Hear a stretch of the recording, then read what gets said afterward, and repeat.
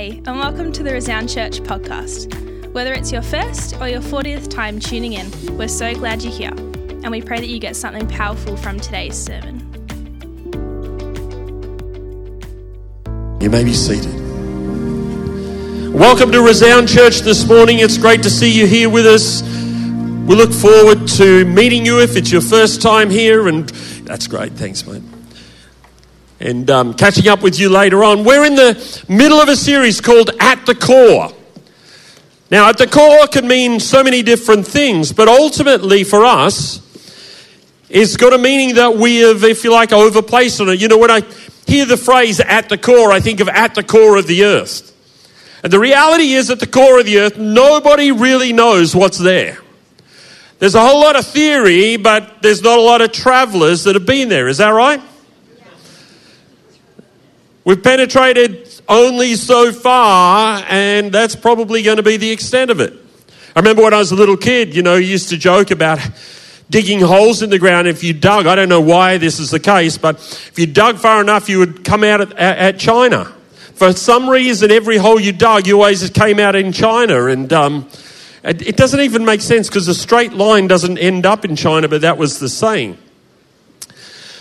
And so this series is called At the Core, and before we get into my subject today, I want to explain a couple of things to you because it's critical you understand what actually happens as you go through life. You are predisposed to a particular worldview. Whether you're a Christian or not, you have a particular view of the world. You have a view of God or some entity, you have a view of people, you have a view of the future. What actually happens is you become, if you like, your operating system has a particular perspective. And that perspective determines how you live and how you work with the people around about you, how you treat people, how you conduct yourself when it comes to things in the workplace, how you deal with finances. How you think about sickness and health, how you think about ethics and righteousness, all these things are, if you like, a part of our operating system. They're part of our worldview, whether you're a Christian or not.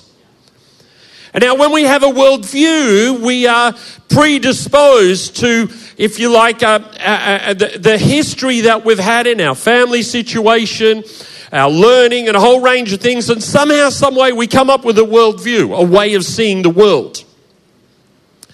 When we come to reading the Bible, the reason reading the Bible is so important is if we had developed what we call a biblical worldview, as we read the Bible, the intent is that our worldview will become aligned with the God of the Bible. Now, we know that God is bigger than our worldview, but our worldview is the controlling system in our life. And the goal is that the controlling system in our life becomes aligned with the God of the Bible, and we actually move to a place where we submit to a greater authority, because prior to that, we are the ones in authority. We are like God. That's what it means. We become like God because we determine the way we see the world. And so the reason the Bible, and Mason did a great job last week of speaking about the Bible, the reason the Bible is so important is because we bounce up against it. When we read things that actually, if you like, irritate the position that we hold with the goal of it changing to become aligned with what God says. And so the way we treat people is affected by what the God of the Bible says, and it should affect our worldview so that our philosophy or our practice or the way that we live is actually realigned with the way that God would expect us to live. One of the key things with your worldview is your view of God. Now, your view of God will determine how you handle everything else around about you. If you believe in a God who is loving, then that should affect the way that you live. Now, let me say this. So you start with a worldview. It should be informed by the God of the Bible. You develop a philosophy based on revelation, and then you have practice, or the way we go about our life day to day. Paul struggled with this because he said, the things I want to do, I don't do, and the things I don't want to do, I do. What he understood was, I have a biblical worldview. I understand who God is and what he is like. I understand the way that I'm supposed to conduct myself and the way I'm supposed to live, but there are still times when I don't do the right thing. And it's a constant process for us all to be in a period of change in our lives so that we live in a way that honors God and reflects the values that the God of the Bible espouses. And Mason said some great things last week. You know, the way you feel doesn't take precedence over what the Bible says. There are some times, and I think you used the word about prophecy, there are people that will prophesy. Prophecy ought to be submitted to what the Bible says, not the other way around. And yet some people live as if prophecy is the ultimate authority. No, it's not. The Bible and what God is like in the Bible is the ultimate authority. Now, we are in a process of changing our worldview. None of us is perfect, but if our worldview changes, because our worldview dictates the way we live, if our worldview changes, it's more likely the way we live in our day-to-day life is going to change, and we'll end up becoming more like the God of the Bible, who in human form is who? Jesus Christ. The ultimate outcome of our life, at the core of who we are, we ought to be like Jesus. And the reason the Bible is so important is because we continue to bump up against what the Bible says. I was just reading the other day in 1 Peter. And it's a passage about prayer. It's an interesting passage because we take passages about prayer and we highlight the ones we like and we discard the ones we don't like. Is that right? In other words, we take the ones that are positive and will get us the outcome we're after, and we discard the other ones. It's interesting in 1 Peter, Peter speaks about husbands loving their wives and treating them as equals. He says that way you won't hinder your prayers. So Peter is introducing a concept here indicating that prayer is hindered by the way you treat your spouse. I know you want to go back to what Jesus said about prayer and just hold on to that, but the reality is the way we conduct ourselves has the power to hinder our prayers. And that's an awful thing to think about, but that's a revelation of the God of the Bible, and the way we live actually matters. And so today my subject is God and money, or rather the church and money, or tithes and offerings, call it what you like. And the reason this is so important is because the way we deal with money has got a whole lot to do with the way we view God. And people don't like hearing that because they like to think that somehow they can handle their money and it's not an issue between them and God, it's just an issue between how they choose. No. The way we see God affects how we deal with our money. It comes back to our worldview. And you know, throughout history, the churches, especially in recent history, it's been criticised in the areas of money. And we've all seen hucksters who are trying to raise money and are getting rich on the back of a gospel message in the hope that they can extract money from people. And that's distasteful. It's not the position we hold. It's not the God that we serve.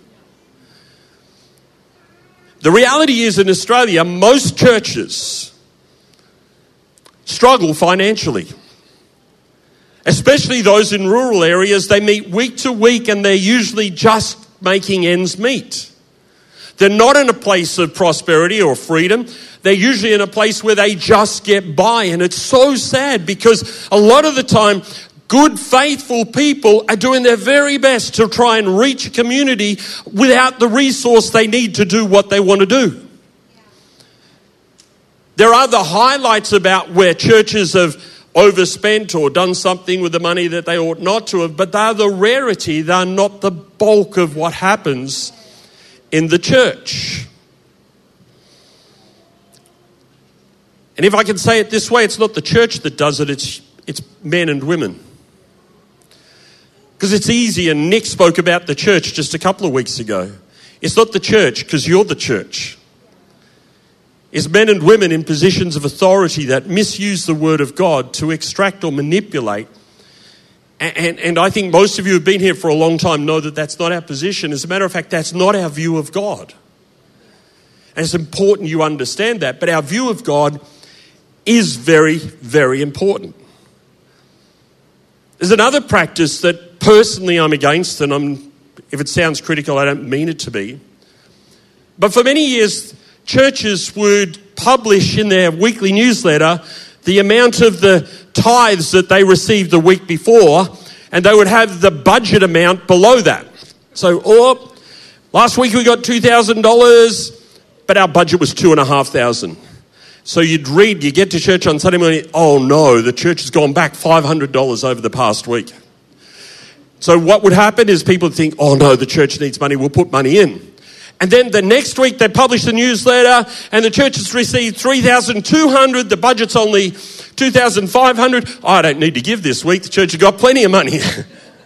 And what would happen is and I'm not in any way disrespecting the sense of good that people were attempting to do, but the church was at fault because it was actually not practicing a form of giving that's biblical, but rather it was doing it based on emotion.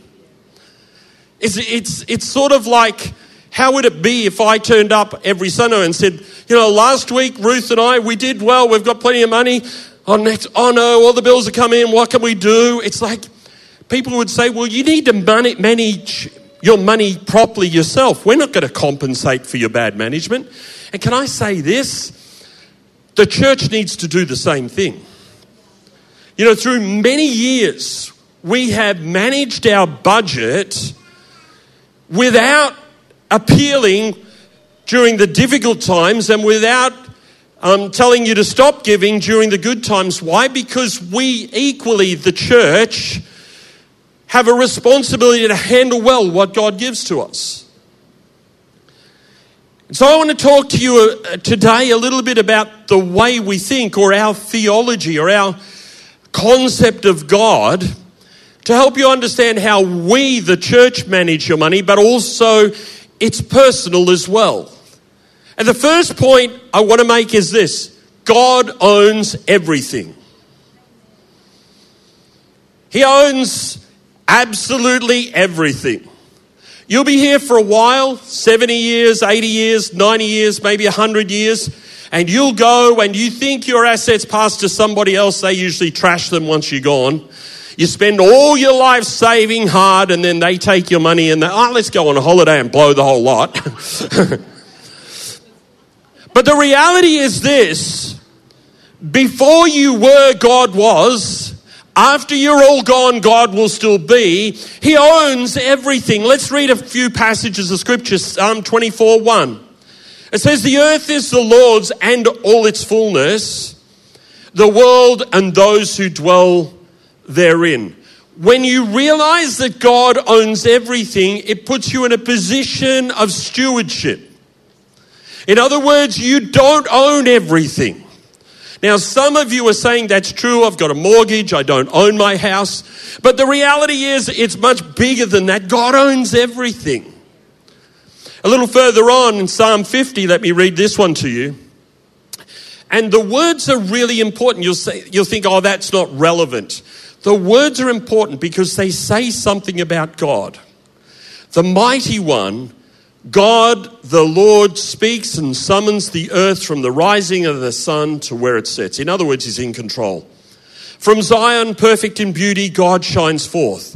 Our God comes and will not be silent. A fire devours before him, and around him a tempest rages. He summons the earth above and the earth that he may judge his people. Gather to me this consecrated people who made a covenant with me by sacrifice. The heavens proclaim his righteousness, for he is a God of justice. Listen, my people, and I will speak, and I will testify against you, Israel. I am your God. I am God, your God. I'll bring no charges against you concerning your sacrifices or concerning your burnt offerings, which are ever before me. And this is really important to note. I have no need of a bull from your stall or of goats from your pens. For every animal of the forest is mine, the cattle on 1,000 hills. I know every bird in the mountains and the insects in the fields are mine. He can take the blowflies. If I were hungry, listen to this. If I were hungry, I would not tell you, for the world is mine and all that is in it. Do I eat the flesh of bulls? Do I drink the blood of goats? Sacrifice thank offerings to God and fulfill your vows to the Most High. Call on me in the day of trouble. I will deliver you and you will honor me. The point I want to make this morning is this. You think your worldview gives you the impression that you somehow have control of something. The reality is this: God owns everything. We are not that powerful. He owns the whole world. And there isn't anything you have that he needs. And even in relationship with God, you think, oh, no, he needs me. He doesn't need you. He invites you to be in relationship with him if you are willing. But if you choose not to, while he'd be disappointed, he doesn't need you. He is ultimate. He is supreme. He's omnipotent. He was before the world began. He'll be after the world ceases. And we need to understand where we fit in that perspective. God is not begging you for anything.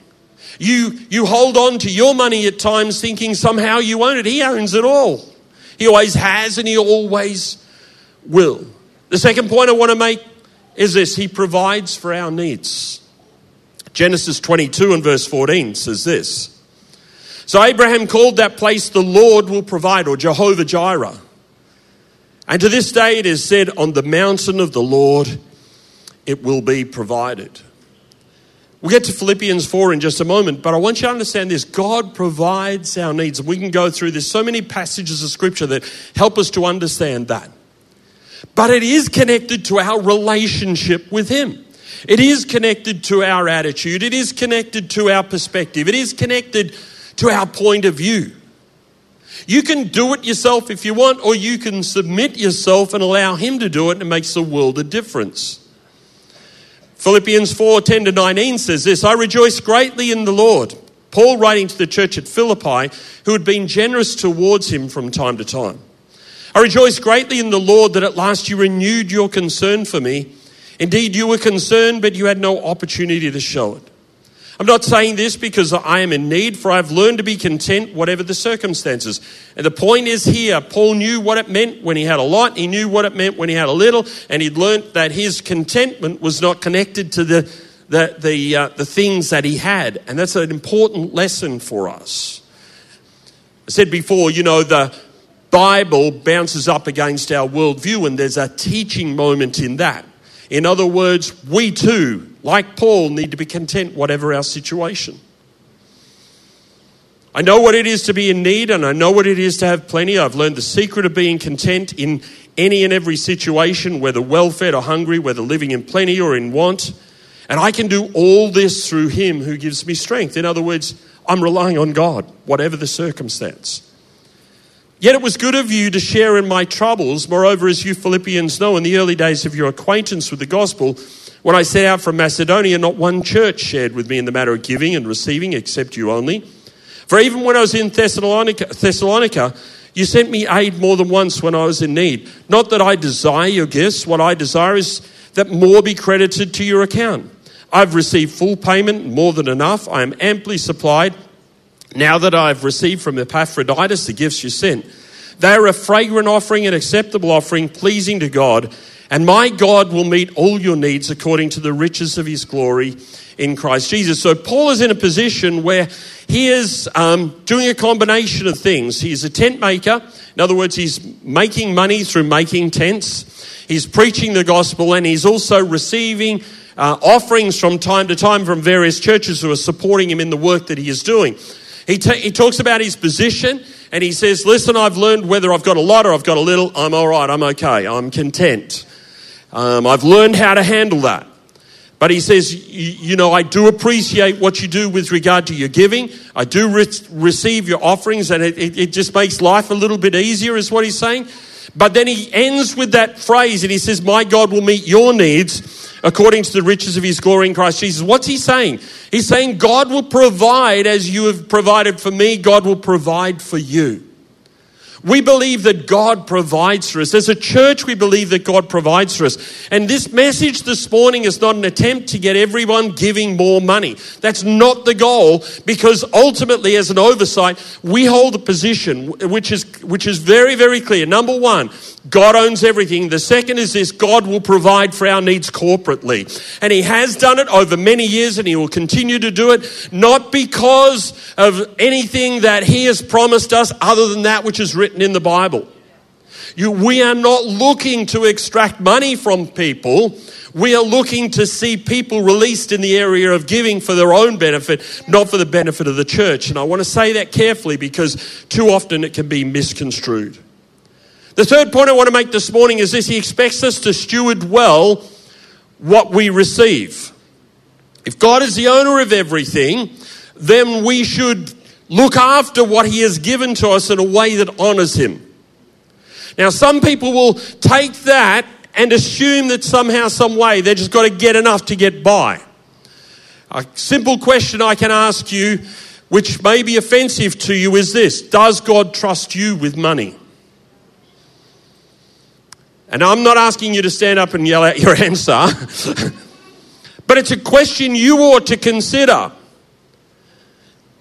Now, when it comes to children and looking after children, the question is, can I trust Ruth to look after my kids? For a day, no problem.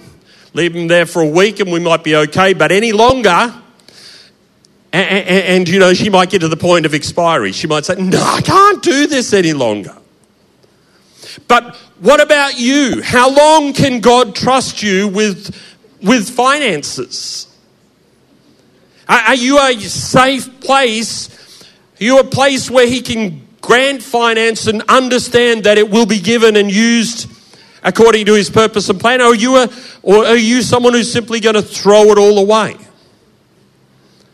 It's an important thing to consider, because it's got to do with our worldview. It's got to do with the way we see God. It's got to do with the way we control what we have. 1 Peter 4:9-11 says this: offer hospitality to one another without grumbling. We're talking about stewardship. Expects us to steward well what we receive. Offer hospitality to one another without grumbling. There are anecdotes about older people from time to time. I remember my own nana.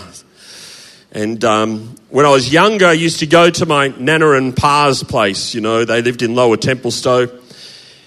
And I don't know, my nana was a bit of a hoarder, but not a hoarder in the sense most people think, but she would go to the supermarket and she would buy up stuff when it was cheap.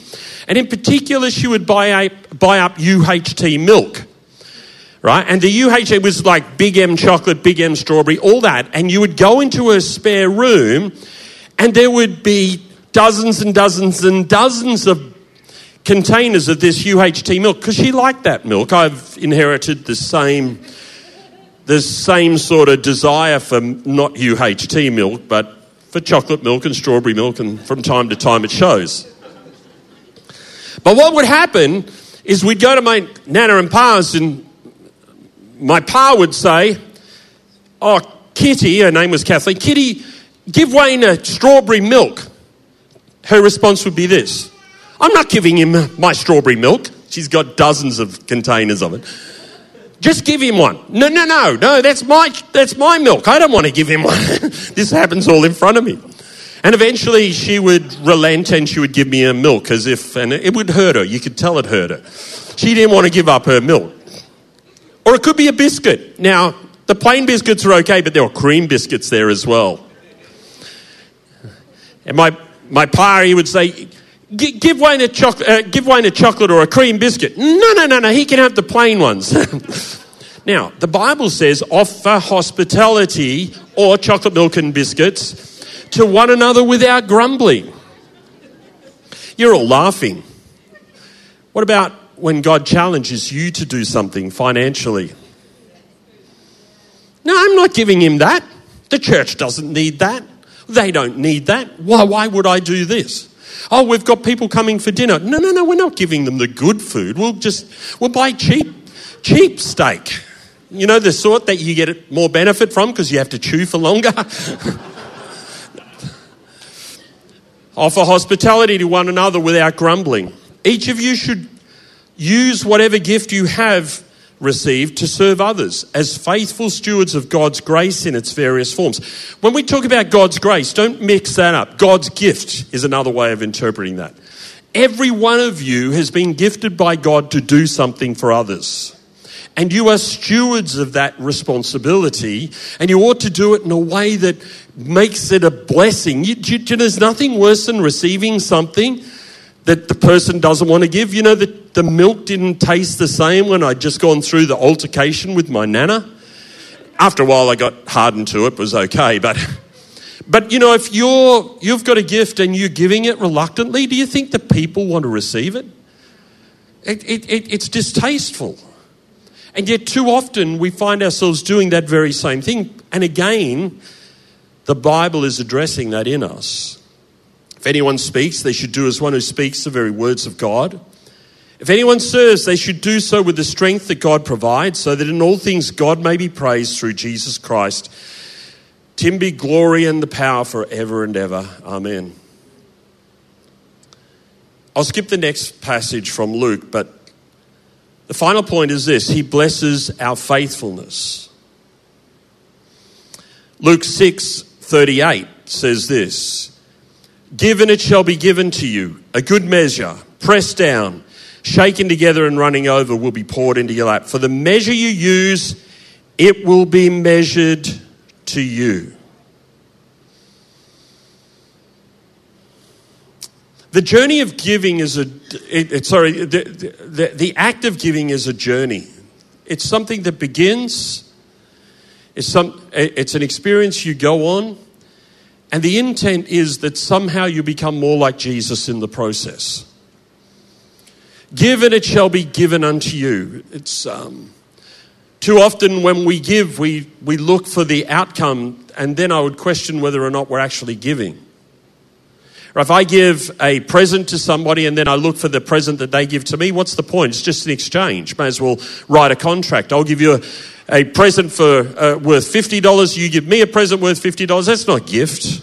That's just an exchange of funds. You see, giving is meant to be something that costs you.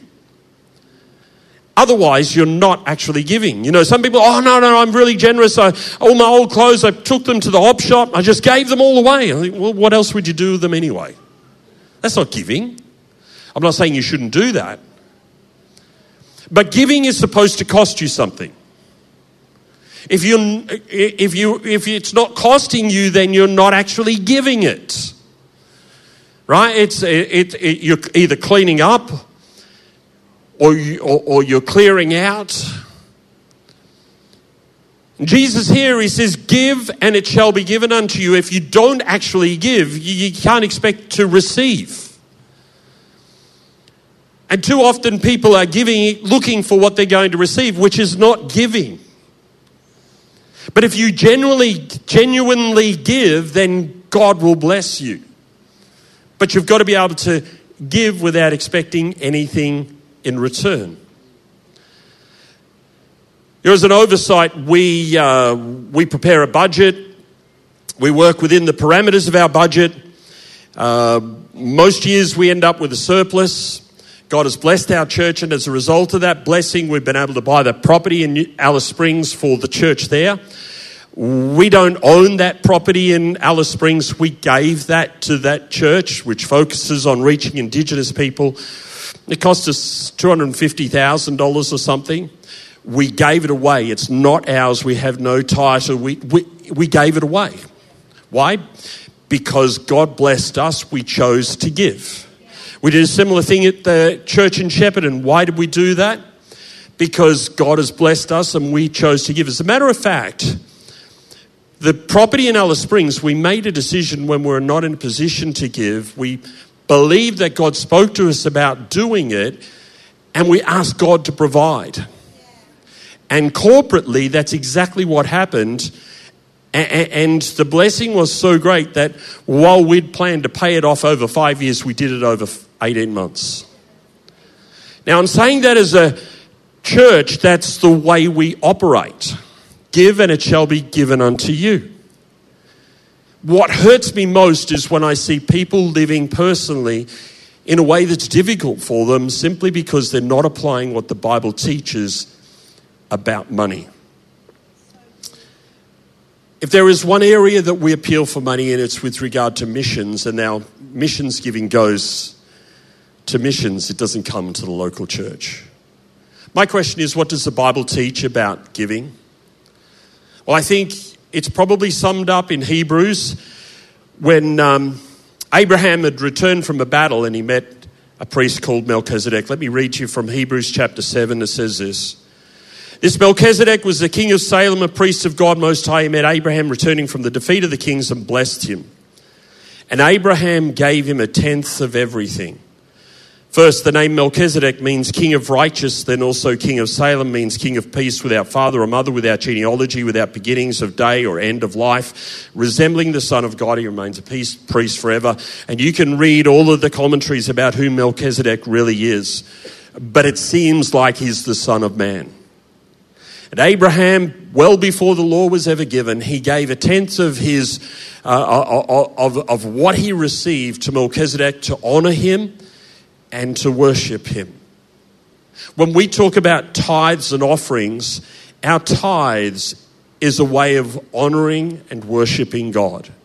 Now, some of you have a different perspective on tithing here, and that's fine. You're welcome to your own particular point of view on this. But let me read to you from Malachi, where it addresses the subject of idolatry.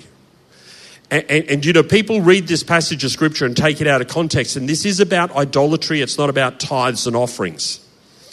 It says, verse 6, I, the Lord, do not change. So you, the descendants of Jacob, are not destroyed. Ever since the time of your ancestors, you have turned away from my decrees and have not kept them. Return to me, and I will return to you, says the Lord Almighty. But you ask, how are we to return? Will a mere mortal rob God? Yet you rob me. But you ask, how are we robbing you? In tithes and offerings. You're under a curse, your whole nation, because you are robbing me. Bring the whole tithe into the storehouse that may be found in my house. Test me in this, says the Lord Almighty, and see if I will not throw open the floodgates of heaven and pour out so much blessing that there will not be room enough to store it. I will prevent pests from devouring your crops and the vines you field, and will not drop their fruit before it is ripe, says the Lord Almighty. Then all the nations will call you blessed, for yours will be a delightful land, says the Lord Almighty. Can I say this? This passage in Malachi, the book of Malachi, addresses idolatry. And what God is addressing here is people being unfaithful to God. This is an example that Malachi uses to explain their unfaithfulness. In other words, what was happening is the people were determining their own direction. And this is one way in which they were dishonoring God. People say, oh, tithing's it's just part of the law. Well, actually, Abraham predates the law. Jesus himself, in speaking about it, says this in Matthew 23:23. What sorrow awaits you, teachers of religious law, and you Pharisees, hypocrites! For you are careful to tithe even the tiniest income from your herb gardens, but you ignore the more important aspects of the law, justice, mercy, and faith. You should tithe, yes, but do not neglect the more important things. What am I saying? I want to sum it up by reminding you again of those first 4 points. God owns everything. He provides for our needs. He expects us to steward well what we receive, and he blesses our faithfulness. Like I said before, this is not an attempt to extract more giving. It's an attempt to teach you what we believe the Bible says.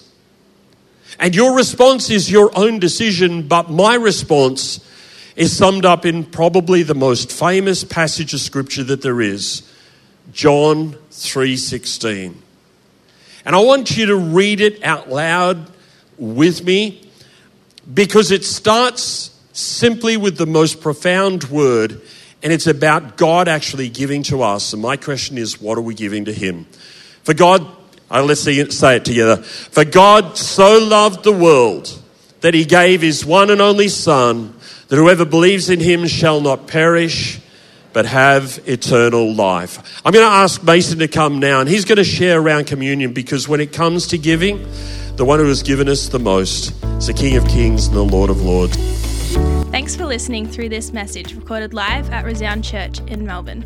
You can find out more about who we are online, including our service times and live streams. Have a great week, and we'll catch you next time.